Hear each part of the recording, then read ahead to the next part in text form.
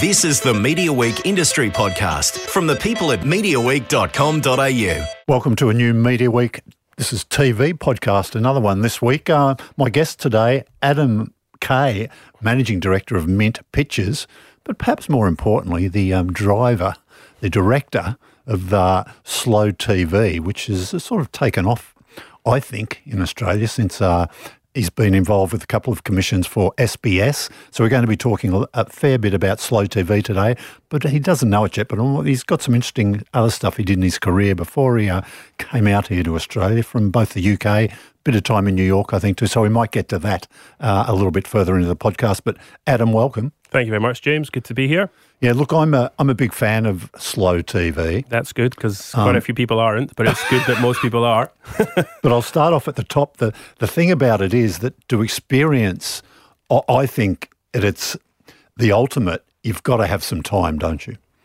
That's my only problem. It's really hard to get that big block of time just to sit down, chill out in front of the TV. I mean, you can enjoy it without doing that, but I think to really get the max out of it, that's what I'd love to do.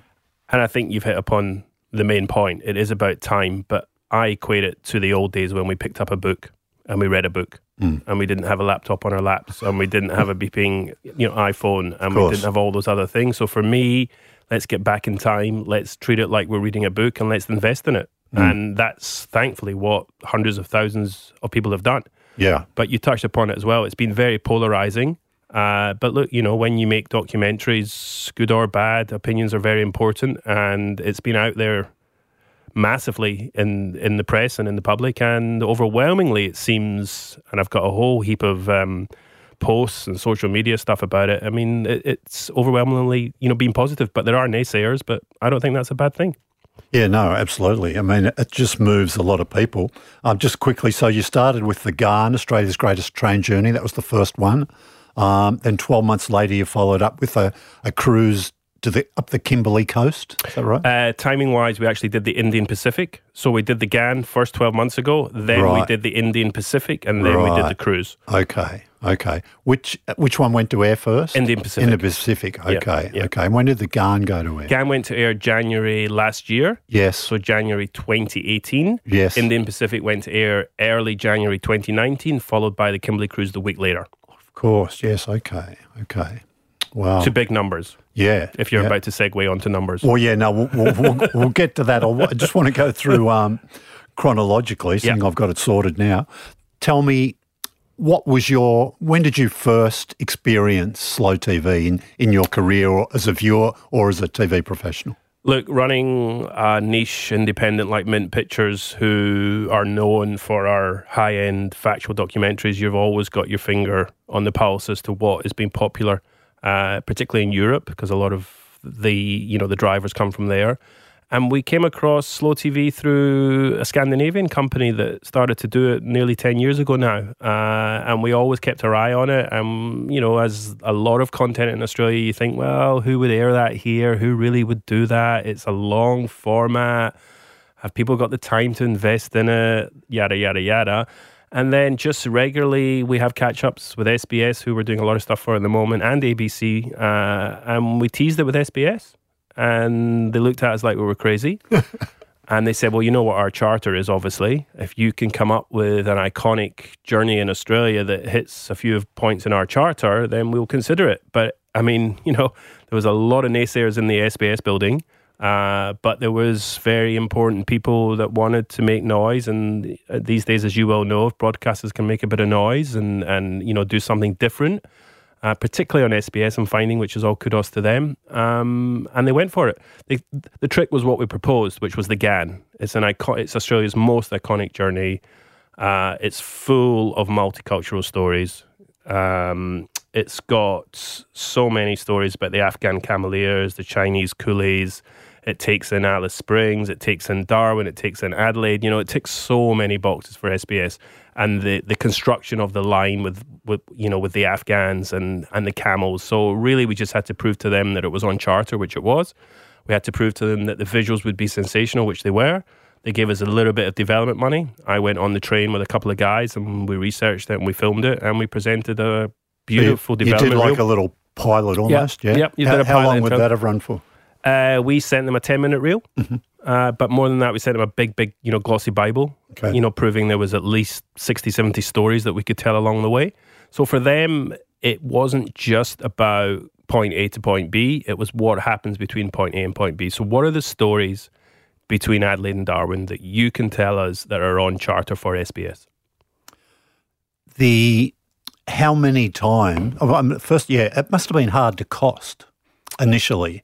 How did you work out a budget for something like that? And that's the part of the recce. But yes, having it never been done before in Australia, and having not huge amounts of money like arguably the 9, 10 or 7 would give you, it's SBS's government money. Every dollar counts. So yeah, we had to be a lean, mean fighting machine. We only had 6 people on the train. So there was a director, myself, there was a helicopter pilot, there was a helicopter cameraman, there was a sound man, there was a producer, and there was a data wrangler. So it's tight. People can't believe that we went out with 6 people and, we made a 3-hour version for SBS main channel and a 17-hour version, for Vice. So that's 20 hours of content, divide. I'm not at liberty to give you the budget number, but it wasn't huge. Yeah. But if you divide the budget number by 20 hours, that's the best value television going around at the moment for SBS. Well, for any broadcaster. So 15 cameras? We had a range of, I would say in total we left Sydney with about 15 cameras. And at any one time running in the train, we probably would have been having between 8 and 10. We had backup cameras. Who knows? We had a lot of exterior cameras on the train. So a lot of them obviously fixed. A lot of them fixed. And the trick was the main one that was fixed, we had to have another one there. So we had 2 cameras in our hero positions. What happens if it fails? We can't get to it between any point in the journey. We can't get out of the train. You couldn't monitor the video? You didn't have a little... Oh, yeah, you can watch it on your iPhone. Oh, okay. But still, there are periods of 4 to 6 hours where the train doesn't stop. Mm-hmm. So if the camera goes down, we can probably tell it goes down, but my cameraman might not have been there at that time. He's probably doing another thing in another part of the train, and I'm probably doing another thing in another, so we were never... we never had enough resources to stand over every camera and check every camera was working. So we would go back every hour or 2 to check them all. And at times one had gone down, but we had a backup. So knowing that the hero angle is pointing forward down the track, we had 2 cameras on that position. Knowing that the hero angle was, the side where we wanted to tell the stories, we had 2 cameras there as well. So, I don't want to give too much away because it's a bit of a mint IP. Sure. But it's no rocket science to know that we needed backups in certain places to make sure that we got the coverage. Right. Okay. Between your first sort of recce trip and when you'd finished all the shoot, how many times would you have travelled on the Ghan? I did it 3 times. Uh-huh. The cameraman did it twice. The whole team did it. I did it twice. Cameraman did it twice, and the rest of the team did it once.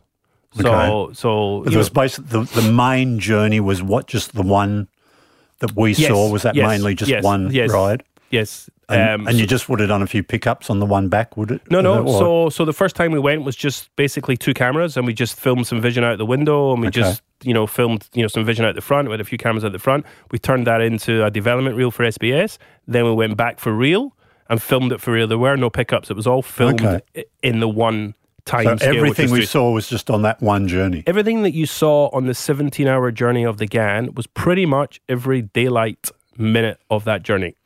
We had to be true to the concept.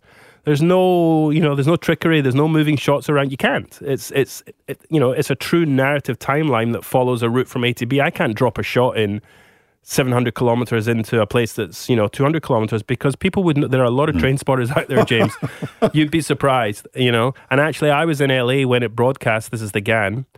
And look, I get emails all the time from people, unsolicited, yada, yada, yada. But I woke up to 75 emails from members of the public, which doesn't seem like a lot. But anyone listening that works in television will tell you that to get 75 unsolicited emails from members of the public about a show, and 70 of them were like, OMG, that was the best thing I've ever seen. You guys should get a Logie. How refreshing. I didn't have any crazy voiceover or crazy music. And one thing, there was no music, James. There was no voiceover. It was pure sounds from nature and from the train and story beats coming on the left of the train and the right of the train. And people loved it. Different. So different. To capture that audio, tell me about that. So you had all the cameras. What about your microphone? We had microphones inside and outside of the train, all over the place. Yeah. And again, in various situations. And look, obviously, the whilst I'm saying it's true to the journey, which it was, we take it into an audio suite like every television show does. To enhance. But it was all sound. We never went into any sound libraries. We never went into anything. It's all sounds that we recorded from that journey. Yes, we might have raised the level a little bit here and there, but of course. Sure. We're making television. We're in the entertainment business. Yes. Wow. Was it anything special about that journey? Did the train need to give you guys a little bit more room to roam and maybe not have quite as many passengers? And how involved were they in the production? Good question. Look, one thing about the Slow TVs that we've done in Australia, every organisation that we've worked with, and I'm very wary of this, I don't want to impact on the passenger experience. These passengers pay a lot of money, up to 10, 12 grand to go on the cruise or to go on the train. So I was very conscious of not impacting on the passenger experience. Great Southern Rail, who we had to convince for the Ghan and the Indian Pacific, were also very conscious of that. So, and that's again another reason for taking a very small team.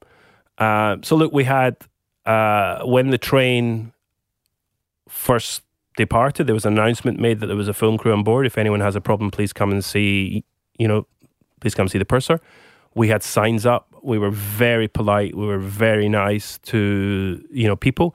It's not about pointing the camera at any individual, because we were pointing the camera at the landscape. So we never featured anyone's face on screen, so to speak. We had incidental people in the bar or incidental people moving around the train. And you know what? Very quickly, we became part of the family.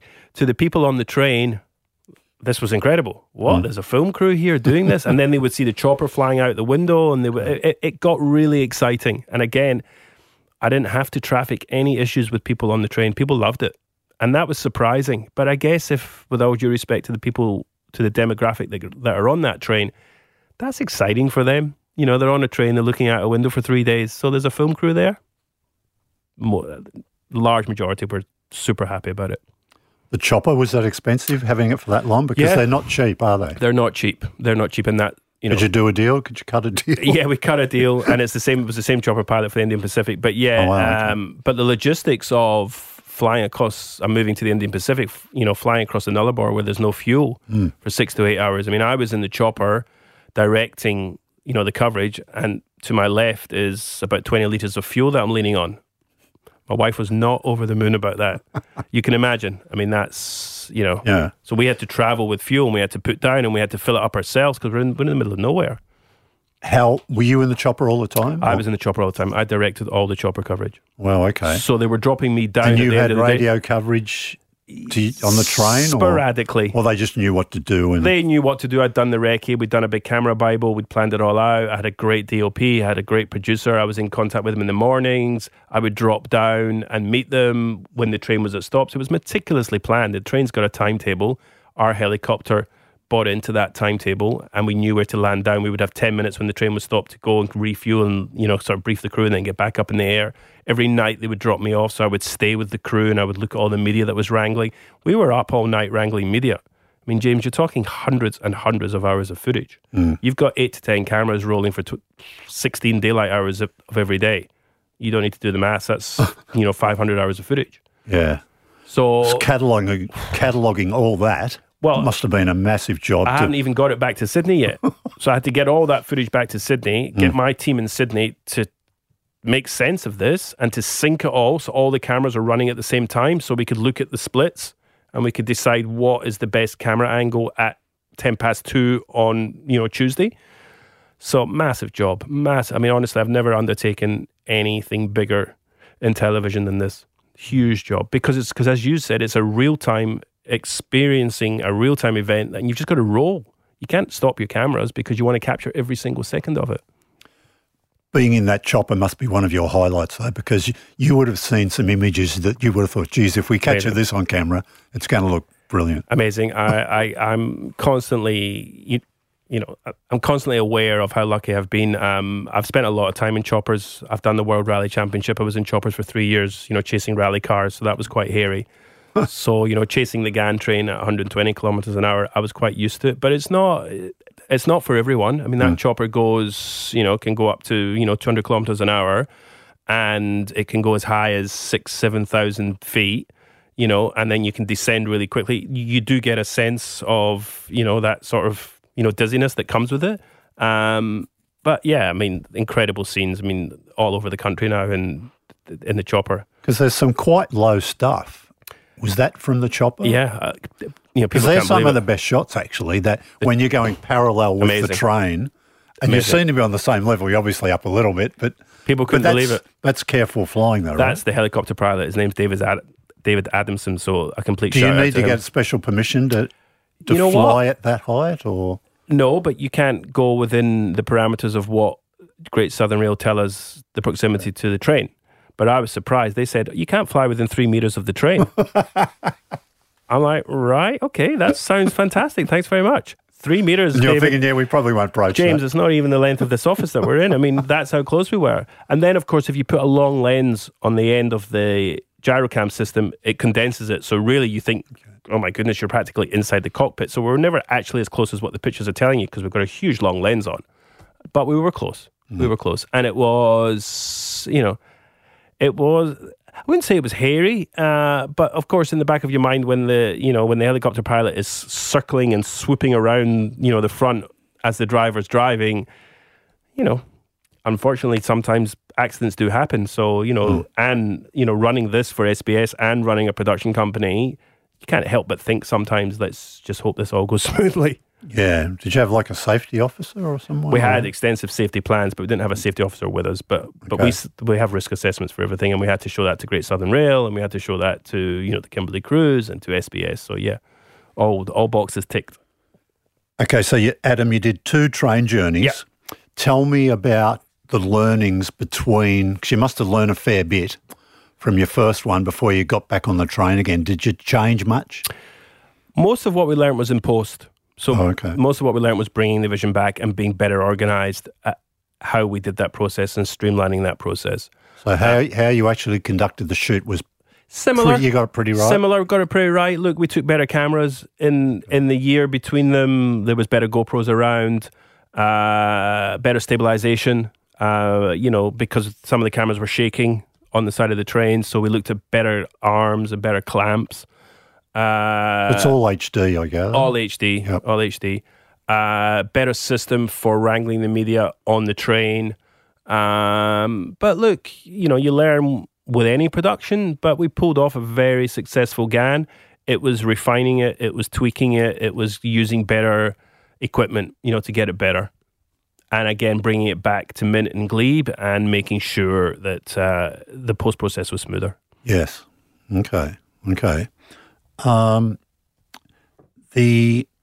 What sort of motivated SBS to go with more this year? Well, the Ghan was hugely successful, massively successful. The overnight figure, I think, was 745,000 overnight. This is January 2018, which at the time, still is, I believe, one of SBS's highest figures for years. So I don't think, people were blown away by the success of it. So they clearly wanted to go again. As you know, they did this whole month, of which Mint did 2 of them, and they acquired 2. So, they went again in spades. Let's see what happens next year. We are obviously discussing it with them, and it's safe to say they'll go again. To what level, we're not 100% sure at the moment, but everyone loves it. Everyone's got great ideas on it. We'll see. But it's been a success, no doubt. Yeah. And obviously another train ride was appealing to them after the success of that. You do the viewing figures. Michael Portillo's Great Journeys of the UK. Isn't that staggering, that show, what it does? I'm surprised it's not a bigger deal in Australia, how popular that is. Every time I look at the viewer, it's never under 300,000. That's incredible. So they know they had, and that was the other thing about the Ghan, when they said to us, convince us it's on charter. Well, let's choose something we know that people like. Yep. A train. I've said this before in interviews. My son is nearly 5. He's obsessed with trains. My father is 78. He's obsessed with trains. Between the ages of 5 and 78, you're playing to a pretty large audience, don't you think? So we chose a train. SBS knew they were going to get 300,000 viewers if they put a train on air. Did they expect to get 750,000, when the Ghan aired overnight? No. But it was a massive success. So, they went again. Yep. And obviously they went again with a train. Yes. But they wanted to make sure that they weren't accused of doing, the same thing, being a one-trick pony. So at the same time, they commissioned a cruise. So let's talk about the Indian Pacific. That's a much longer ride. The Indian Pacific was an extra day, correct? Yep. Yeah. That was 3 nights and 4 days, whereas the Ghan was 2 nights and 3 days. Okay. So how did you decide to treat that in overall length? Well, look, it was... And was there any learnings from the format you released the Ghan in? They went again with exactly the same. So we did 3 hours on the main channel of the Ghan. We did 3 hours on the main channel of the Indian Pacific. We did 17 hours on Viceland and Facebook, I think it was streamed on as well, the Ghan, and they went exactly the same with the Indian Pacific. Okay. We just went for the same. To move the durations around had budget implications. They'd signed off on that budget with a few tweaks here and there. We knew what the number was. Obviously, we were filming for a day longer. Excuse me. So it wasn't really, a no-brainer for them. Yeah. Are these still available on demand? I cannot confirm that. Yeah. Okay, I should have checked that. Can't confirm that. But they were certainly for the month of January and a lot of February. Yes. But I don't know if they're still available. But there are DVDs coming out of... Are there? Yeah. So there's a DVD of the Ghan. Don't tell me there's extra content. No, but there's... Bizarrely... Like as if 17 hours wasn't enough. There's a 17-hour DVD. It's on 6 discs. Really? Can you believe that? 6 discs? 6 discs. DVD sales are still a thing, aren't they? I mean, they're obviously not as huge as they used to be. No, but the people that enjoy Slow TV arguably are still got DVD players in their house. Sure. And I don't know if you're aware, but it aired on BBC 4 in the UK. Did it? Yeah. Okay. To their biggest number that night and that year, I believe. We need to check that, but huge numbers on BBC 4. So you'll see the Indian Pacific on BBC 4 and you'll see the cruise on BBC 4. So there's the international market loving it as well. Other markets? Has it got legs in other markets? I don't know the sales, but our distributor is, basically putting it out there. I think Scandinavia for sure. Okay. But the Brits have, swallowed it up. Sure. I mean, it's obviously the people who run the Kimberley Cruise or these 2 train companies, it's a pretty good promotion for what they're doing, isn't it? Of which they must be pretty happy. Of which Mint Pictures got 0 out of it. But had I been doing this for a Channel 9, a Channel 7 or a Channel 10, we could have negotiated these deals. But because you're doing it for public broadcast with public money, we got our fee for making the show and that's it. What you do have, though, is a pretty good reel that it's going to get you access almost anywhere, isn't it, I guess? Well, no one's going to say no. One would hope so. Look, there's no doubt it's been fantastic for Mint Pictures. Yeah. It's really put us on the map. We've been around, as you know, and we used to be North One. We used to be owned by All 3 Media. But to come out of this in this glow of Slow TV has been fantastic for the company. And we get lots and lots of proposals around Slow TV, and it's increased our profile. And, we'll move on to our slate in due course, but it's certainly helped the company massively. Yeah. Tell us a little bit about the cruise then, the challenges of getting off dry land. You're out in the open seas. Well, a lot of it wasn't open seas. It was very narrow spots you were getting into, some amazing reefs and stuff like that, which I look at some of that footage and I look at that and go, how did you do that? Well, whereas you asked me, what did you learn and what did you change between the 2 trains? And I said very little. What we changed between the train and the cruise ship was massive, absolutely massive. And it was 10 days. Wow. So, 10 days at sea. So I had to go on a recce for 10 days with my producer, and we had some cameras.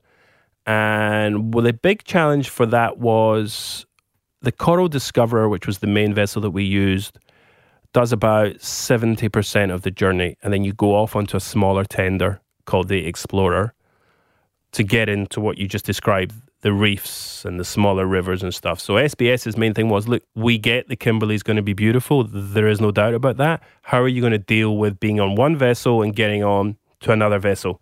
Is the viewer going to understand that? Does that negate from the journey?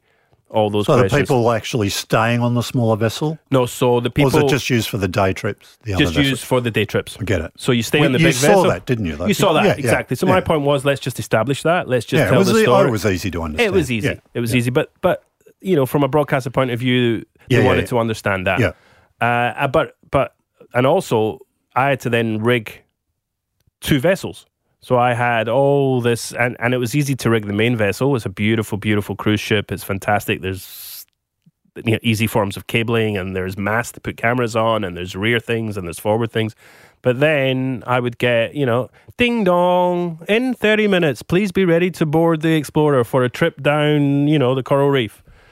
So we're like, wow, okay, right, now we've got to get all that, so from a logistic point of view, it was really hard. We had to strip back our cameras on the main vessel, get them onto the smaller vessel. Again, all the time, James, not wanting to impact on the passenger experiencing, not wanting to get in the way of all those passengers. What sort of passenger numbers are there? 72 people. It's pretty on the cruise. Fair bit, isn't it? Fair bit, It doesn't look like that huge. 72 people moving from the main ship to the smaller ship is quite... And 72 people that don't move quickly. Was there only ever the one smaller ship? One smaller. Yep. Oh, no, there was little dinghies. One day there was a couple of... To go through horizontal falls, they went on these small dinghies, which, sat 5 or 6. Yes. So logistically, very challenging. Water and cameras don't really mix. So making sure we had housings for the cameras...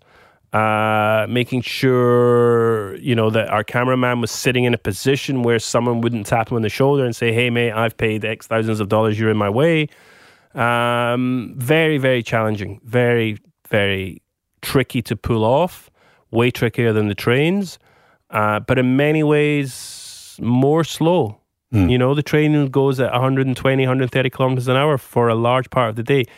The boat, the cruise ship, goes at 20 kilometers an hour. So that is really slow. And what we found was it was easier to tell our stories. We had this moving ship or the moving tender going through the water slowly, so we could have all these graphics come on the screen and come towards you at a much more legible pace and read. Because one of the criticisms was, and I'll put my hand up and say it was valid, was that on the trains the graphics were coming too quickly for people to read, so they could take the story in. But that's hard. You've got 3D graphics coming towards you and a train going the other way at 120 kilometers an hour. But on the cruise ship, it was much easier. You had a slow-moving vehicle with slow-moving, stories coming towards us. But then you suffer from, you couldn't get off for 10 days. And, that was hard for the crew. But again, we quickly became part of the family. We quickly embraced ourselves with the crew. The passengers loved us, So it went very well. And the stories up in the Kimberley, the Muslim traders, the Japanese pearlers, the European explorers, refugees, pirates. What a great part of the world. And just stunning. Yeah. Stunning. The tides seem to play a significant role in what the tourists can see and what you could film, no doubt. 100%. And the crew that worked on the Kimberley Cruise, they have all those tide charts. So we would meet with them every day and twice a day, and they would say, tomorrow we have to do this, and we have to leave at this time, and we have to do this. This is going to be great for your filming. You can't film this. We can't get there. And we went to Horizontal Falls at one of the best tide times, that they've ever seen. And also Montgomery Reef. We went to this reef that appears out of the ocean. That's that, reef. You can't see it normally. At a certain tide, it's not there, right? 3 hours of every day, between the hours of 6 a.m. and, to 9 a.m., if you're in the right place at the right time, it drops down to like 6 to 8 meters. Reef. And there's little birds and animals and sea snakes and turtles. And then, when the tide comes up, it disappears. It's like, it's one of the most incredible things I've ever seen. We didn't have a helicopter on that. That was all drone because we couldn't take a helicopter out with us for 10 days. It was too expensive and too remote. I was going to ask you about that. All drone. So not even you, not even the wealthy proprietor of Mint Pictures could pilot a chopper for 10 days. Did you have one? No. You didn't have it. Did you have a drone? Yeah. So we had two drones. Two drones. Okay. And I directed all the drone coverage, but the drone guy did a fantastic job. Bruno did a great job. But it's so much easier because again, as I said to you, we're only going at 20 kilometers an hour. We could launch the drone from the main ship or from the Explorer, or they gave us a little dinghy to work with. So we could never have done it with a helicopter. There's nowhere to fuel. The Kimberley really is the last great frontier of Australia. You can see nothing for days. Days, people don't realize it. Really, it's just out there. Tell me, with the drone, maybe don't include the camera gear, but what quality drone do you need for the commercial applications you do? In terms of dollars, how much would you have to spend? I believe, and it's no secret, that was an Inspire drone, and I believe it's like a $3,500 drone. Okay. Yeah. Okay. It's up there, but it's up there, but I mean, it's not a chopper. It's not a chopper, and it could bring two. Yes. In case one fell in the water. The stuff's pretty impressive. And did you have any technical troubles with the drones or anything? Yeah, sometimes the main ship's radar interfered with the drone when it was remotely doing it. But we kept it all on dry land. We never had any incidents. Did you have a specialist drone pilot, if you like? Yes. What do you call them? Yes. Drone pilot? Yeah, drone pilot. Yep. Drone pilot. But in bigger jobs, drone pilots would be two. So they would have actually someone on the tools, and they'd have actually someone, flying it. So they'd have two operators. We only needed, because of a lean mean fighting machine, we had this one guy, Bruno Catecco, who was just fantastic. But, I'm behind him with the monitor, which I'm sure was a pain in the arse for him half the time, saying, no, mate, just slowly, go around that rock face and then reveal the ship and then fly over the ship and then duck down and get me the name on the ship. He's like, okay. Very hard work, very, very talented. And look, the drones, that's been a game changer to the industry, and in mainly a positive way, but, they can be negative as well. They can impinge and, they can have accidents, as you well know as well. But, we couldn't have done it without it. It was fantastic. So you wouldn't have used drones on either the train journeys? No. Just no need. Well, we couldn't launch them from anywhere. We couldn't get off the train. Yep. And also no need as well. We couldn't keep up with them. The drone speed that it can fly at is the limiting factor. Couldn't keep up with the train. But it could keep up with the cruise ships. Sure. So the SBS showed the four, so there was the two, your productions, the two they bought in from New Zealand, and the Canal Cruise in England. Correct.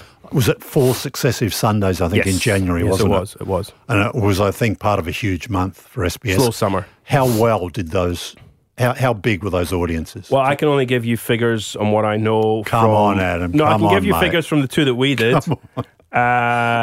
So SBS have put out press releases to say that the Indian Pacific had a combined reach of over 1.3 million, which means at some point, as you will know, 1.3 million so that people means, watching. at a particular point during it, there was that many people actually watching. Correct. 1.3 million. Bizarre. It's a big reach. That's a big reach. And I believe the overnight figure was somewhere in the region of 450, 500. But that's just and that's an they initial actually figure. have orange who go all the way, right? Correct. Yeah. And then the cruise, and this is probably because it wasn't a train, that reach dropped to 1 million. And the overnight, I think, was somewhere around 375 or 400. So again, that dropped off a little bit. But still, I mean, James, massive numbers. I mean, with all due respect to, other shows that are on the television, I mean, unfortunately, Sunday Night Takeaway is getting 280,000. I mean, I hate to guess what they're spending per hour. It would be many, many times what we spent on the cruise ships. You would have been up against some sport, I guess. Like well, I think they were clever. Big Bash cricket, maybe. Yeah, but then if you don't like sport, Australian Open, if you don't like on sport, one of those nights. then maybe you watch tennis it. Open, yeah. If you're not a sport lover, the free-to-airs are asleep apart from sport in January. Sure. So I think SBS were very clever. Putting it on in January on the face of it, if you're a scheduler, you would think, what? You want to put it on in January? But there's nothing else on. What about the viewers for the extended versions on Viceland? Again, record figures. Good numbers for Viceland? For those channels, complete record figures. Yep. Talking 150, 180,000. I don't know the exact numbers. SBS would be able to clarify, but by all accounts, record numbers for those channels. So I reckon, and this isn't a criticism of Viceland or SBS, but I think a lot of people who would have liked that would probably have never been to Viceland before. That's right. Because it's a bit outside their demo. Right. So, that's right. So bearing that in mind, that's a particularly good figure, isn't it? Great figures. So they would have had to find that channel. Yeah. I mean, if you don't mind, I'll ask you a question. Why do you think it was successful? Why do you like it? Well, it's different. It's so relaxing, It's just the idea that you can chill out, sit back and just, let it sort of wash over you, if you like, Excuse the pun on the Kimberley Cruise. Yep. But I mean, I'm a bit of a train buff too. I love Michael Portillo stuff, Yeah. It's fantastic.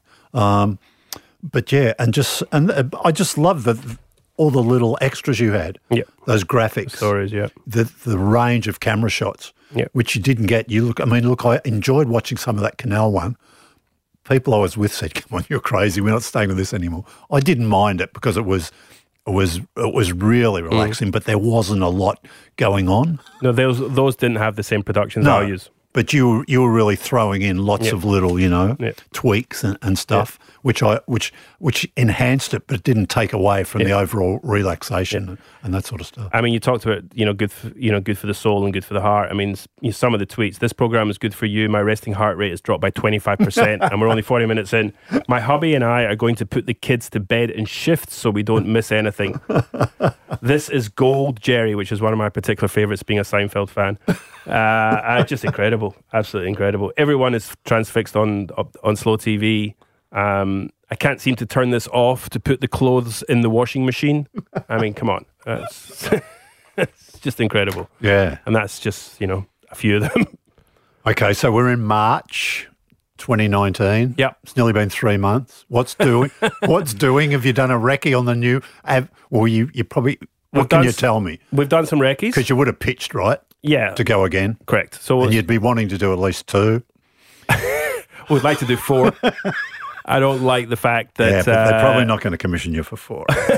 I don't, it's... But let's say have you got a... Can I ask you, is there a reel for what you'd like to do next? So we've pitched a reel to them for the next one. We're going in to meet them in the next couple of weeks to discuss the future of it. Safe to say it will come back, one hopes. You never know in television, James, as you well know. Sure. However, all signs are that it will come back. Look, doesn't take a rocket science. We've done land. We've done sea. There's an obvious next one in the equation, perhaps. Underground? No, it could be underground. London Underground tube system. So air trip. Air is a possibility. But as you said, we'd like to do more than one. Bus ride? No, I mean bus ride. Well, I think it has maybe an air trip. You've got to do another train. Come on. Although there's going to be a lot of train action, isn't there? Griff Rhys-Jones has just signed up for he's going to do a 6-episode season for Essential for the ABC. Yeah. Which has got an international whole kind of plan around it. So correct. Trains are huge. And Portillo's still got his Australian series to run this year sometime, presumably. Look, I wouldn't be surprised if SBS don't do a train again. They like to do something different. They like to not to be seen to be doing the same thing. Yep. And as you've just mentioned, they've got a lot of train activity. But look, in an ideal world, from a Mint Pictures perspective, we'd love to do 4. We'd love to come up with 4. So we are pitching many ideas to them. Let's see where it lands. But yeah, certainly air would be an option. But it needs to, you can't just think of a space or a genre. It has to fall into SBS's charter. So we can come up with the best idea ever, James, and they'll say to me, where are the stories? Where's the multicultural stories? What are you telling me about the Indigenous communities? So we have to tick that box, and then someone else in SBS will say, God, it has to be as majestic. You have to make it look as good as the Ghan did. Those visuals were incredible. So we've got to, as an independent, we've got to tick all those boxes. So it's not just, it can be the best idea in the world, but will it be executed on charter, and will you show me that it looks amazing? It's not easy. It really isn't easy. Yeah, because you'd have to start work pretty soon, especially if at least you do 2. Well, we did 2. So this time last year, we were just about to start the Indian Pacific, and then we basically did that April, May, June, July, and then we went straight into the Kimberley Cruise, August, September, October, November. So each one takes about 3 or 4 months. But look, I don't have to do them all. So, we would upscale. We would just, employ the right people. Yeah. Fantastic. All right, look, quick, I want to talk a bit about, tell us a little bit about Mint Pictures. Now, you own Mint Pictures. I have, it is my company, you have but equity I have a partner. anyway, right? Yep. Used to be part of, was it All 3 Media? Yes, so we were North One Television here in Australia from 2007 to 2012, who were backed by All 3 Media. We came to a point whereby I wanted them to invest more and make us a big player like the Warner Brothers are and like the ITV Australias are. And I said to All 3 Media, let's make a whole base in Australia and let's take on, the giants. They said, great idea. It's going to cost us X. We don't think we can pull it off right now. And look, you've been doing relatively successfully, but, hey, you're not making us shitloads of money, excuse the language. So we can continue or you can buy it. And I looked at it and thought I would never have a better opportunity to own a production company that had a footprint in Australia. So I bought it. I then sold some equity to my business partner, Dan Goldberg. So the two of us run it. He works in the business too? He works in the business day to day. He's head of factual. He's, directed things like the Archibald for us, which was hugely successful in Foxtel. Okay. And is... So Foxtel Arts, wasn't it? That was Foxtel Arts last year. Yep. And he's directing some of our content at the moment. So between the two of us, we run it. And look, we're trucking along. They call us a mezzanine production company, which is this new phrase I think that, Screen Australia and SPA like to put out there. So is that... Upstairs, downstairs? Not quite sure what it means. Does that mean not a real tiny indie and not a major? Exactly. It's sort of in the... It's in the middle. Okay. It's in the middle. So obviously your Shines and your Fremantles and your Warner Brothers and your Essentials and, these companies, we would sit in that middle ladder, under there, right. Which is great. I don't hide that arguably we have aspirations to be bigger, but we're never going to be a Shine or a Fremantle because they're backed by hugely, international, dollars. We are truly Australian. We make fantastic content. Nothing has gone out of our door that I've ever thought to myself, that doesn't look good. We tell great stories. Some of your other shows? Some of our other shows. So currently we're in production on a show called The Pool for ABC, which is looking at the cultural and social relevance and significance of the pool in Australia. Okay. So that could be the swimming pool. It could be the got a Billabong. host? That's not got a host. Okay. It's got a very experienced writer in Christos Chocolates who did The Slap. So we're in production on that. That's a 2-part series, prime time in August on a Sunday night on ABC. So that'll be massive. That could be 1 million viewers. Wow. 2 shows for SBS, for the SBS Untold Australia strand. The Secret Life of Death, which is the inner workings of a funeral home in Australia, which is a great story. That's cheery. That's cheery. And the other one is called working title Transmission, which is following a regional woman in Wagga who has undergone transformational surgery. He was Dave, she is now Holly. Mm-hmm. And she's just convinced the Wagga Council to hold a Pride Parade, which is on this Saturday in Wagga. The first Mardi Gras. Yeah, we're filming this weekend. We've got heaps of crew up there doing that. Fantastic. We're also in development with the ABC on the Bowraville murders. I don't know if you're aware of the Bowraville murders. This is the 3 Indigenous kids that arguably went missing, although everyone seems to know who did it. It was a podcast, right? It was a huge podcast, that's right. They did some filming with it too, didn't they? We're the company that's been doing the filming. Oh, okay. So we're in development with ABC on that. That's a true crime, but more than that, it's the story of us. It's the story of Australia. It's the story of Indigenous versus white man in Australia. Okay. It's been going on for 30 years. Is there a producer involved? I thought I interviewed someone about that. Dan Box did the podcast. Yeah, we've done a Dan Box podcast. Okay. So he did the podcast. A couple of other things with ABC and SBS. We're in official development with Channel 10, which is a big thing for us. I can't tell you what the show is, but that's big for us. So look, Now you've worked with Rosso in the past? Yes, Streets of Your Town with Tim Ross. He's doing some more stuff. You're not doing that with him? We're not doing that with him. I don't know what production. Is he doing it with Essential? I'm not sure what company's doing it with. Yeah, I don't know. I'm not doing it with him. I've seen him out filming actually around Sydney. Yeah. So that was a good show, Streets of Your Town. So really we do, these sort of pop culture documentaries we've made a bit of a niche for. We did a show called Brilliant Creatures in the past with Clive James and Barry Humphries and Jermaine Greer and Bob Hughes, which was hosted by Howard Jacobson in the UK. That was hugely successful for the ABC. That was 2 parts. The Archibald for Foxtel was massive. That was a 4-part series on Australia's biggest portraiture prize, which was so well received. I mean, Foxtel called it one of the best documentaries that they've ever done. And lots of other things going on, like any busy, like any other, People keep following Mediaweek.com.au. We keep up to speed, I think, with most things you do. Yes, so we'll make sure we stay on it properly. Thank you. Look, before we go, we're out of time. Your background's pretty interesting. You worked in UK TV for quite a while. Yep. But you're also based in New York for a while too, yeah? So just give us a little quick CV on your... I was a 25-year-old boy working in London for North One, and my company got the contract to do 3 years NBA basketball for Channel 4. Wow. So my boss said to me, do you want to go live in New York for 2 years? I said, how long do I have to make a decision? He said, how long do you need? I said, 3 seconds. When do I go? So yeah, I left and I went to New York, and look, I had the best time that anyone could ever possibly have. And this was filming sort of 1 week I would be feature content that'd sit around the games? Was it? So 1 week I would be with a host under the basket watching Michael Jordan play basketball. And then the next week I would be in Shaquille O'Neal's house interviewing him and, traveling around, New York for 2 years. And I fell in love with the NBA. I didn't even know anything about the NBA, really. It wasn't big in the UK at the time. It? Love it. Who's Absolutely your team? love it. That's the thing. I don't really have a team. I love it so much. Good, probably the Lakers and the soft spot for Chicago Bulls, because I interviewed Michael Jordan, which was probably one of my biggest claims to fame. Wow. But yeah, it's so lucky. Look, I've worked at 3 Olympics. I worked at the Sydney Olympics, which is where I fell in love with Australia. And I knew I wanted to come back and live here. And then I worked for Network 10 as a sports producer for 2 years.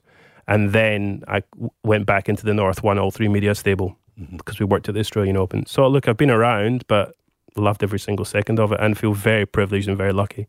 Well, that's amazing. Yeah, but that would have been a dream job, that NBA gig. Yeah. Incredible. Absolutely incredible. And, on a Friday, they would give you a living away from home allowance. So here's $200 cash, which, okay, see you. And you'd go off into the streets of New York for the weekend and, do what 25-year-old boys do. Yes, yeah, yep. That's for another podcast, though, James. Fantastic stuff. All right, Adam, look, great getting you in to talk about Slow TV, mate. I'm looking forward to what you've got coming up this year, and hopefully SBS will be able to share it in the not too distant future. They might even hang on to it till they're upfront, maybe. That's, I think, what they did last year. They announced that they're upfronts, which is much later in the year. Yeah, absolutely. Knowing them, they probably will. Yes, yeah. All righty, okay. Adam Kay, thanks for coming. No problem, James. Thanks for your time.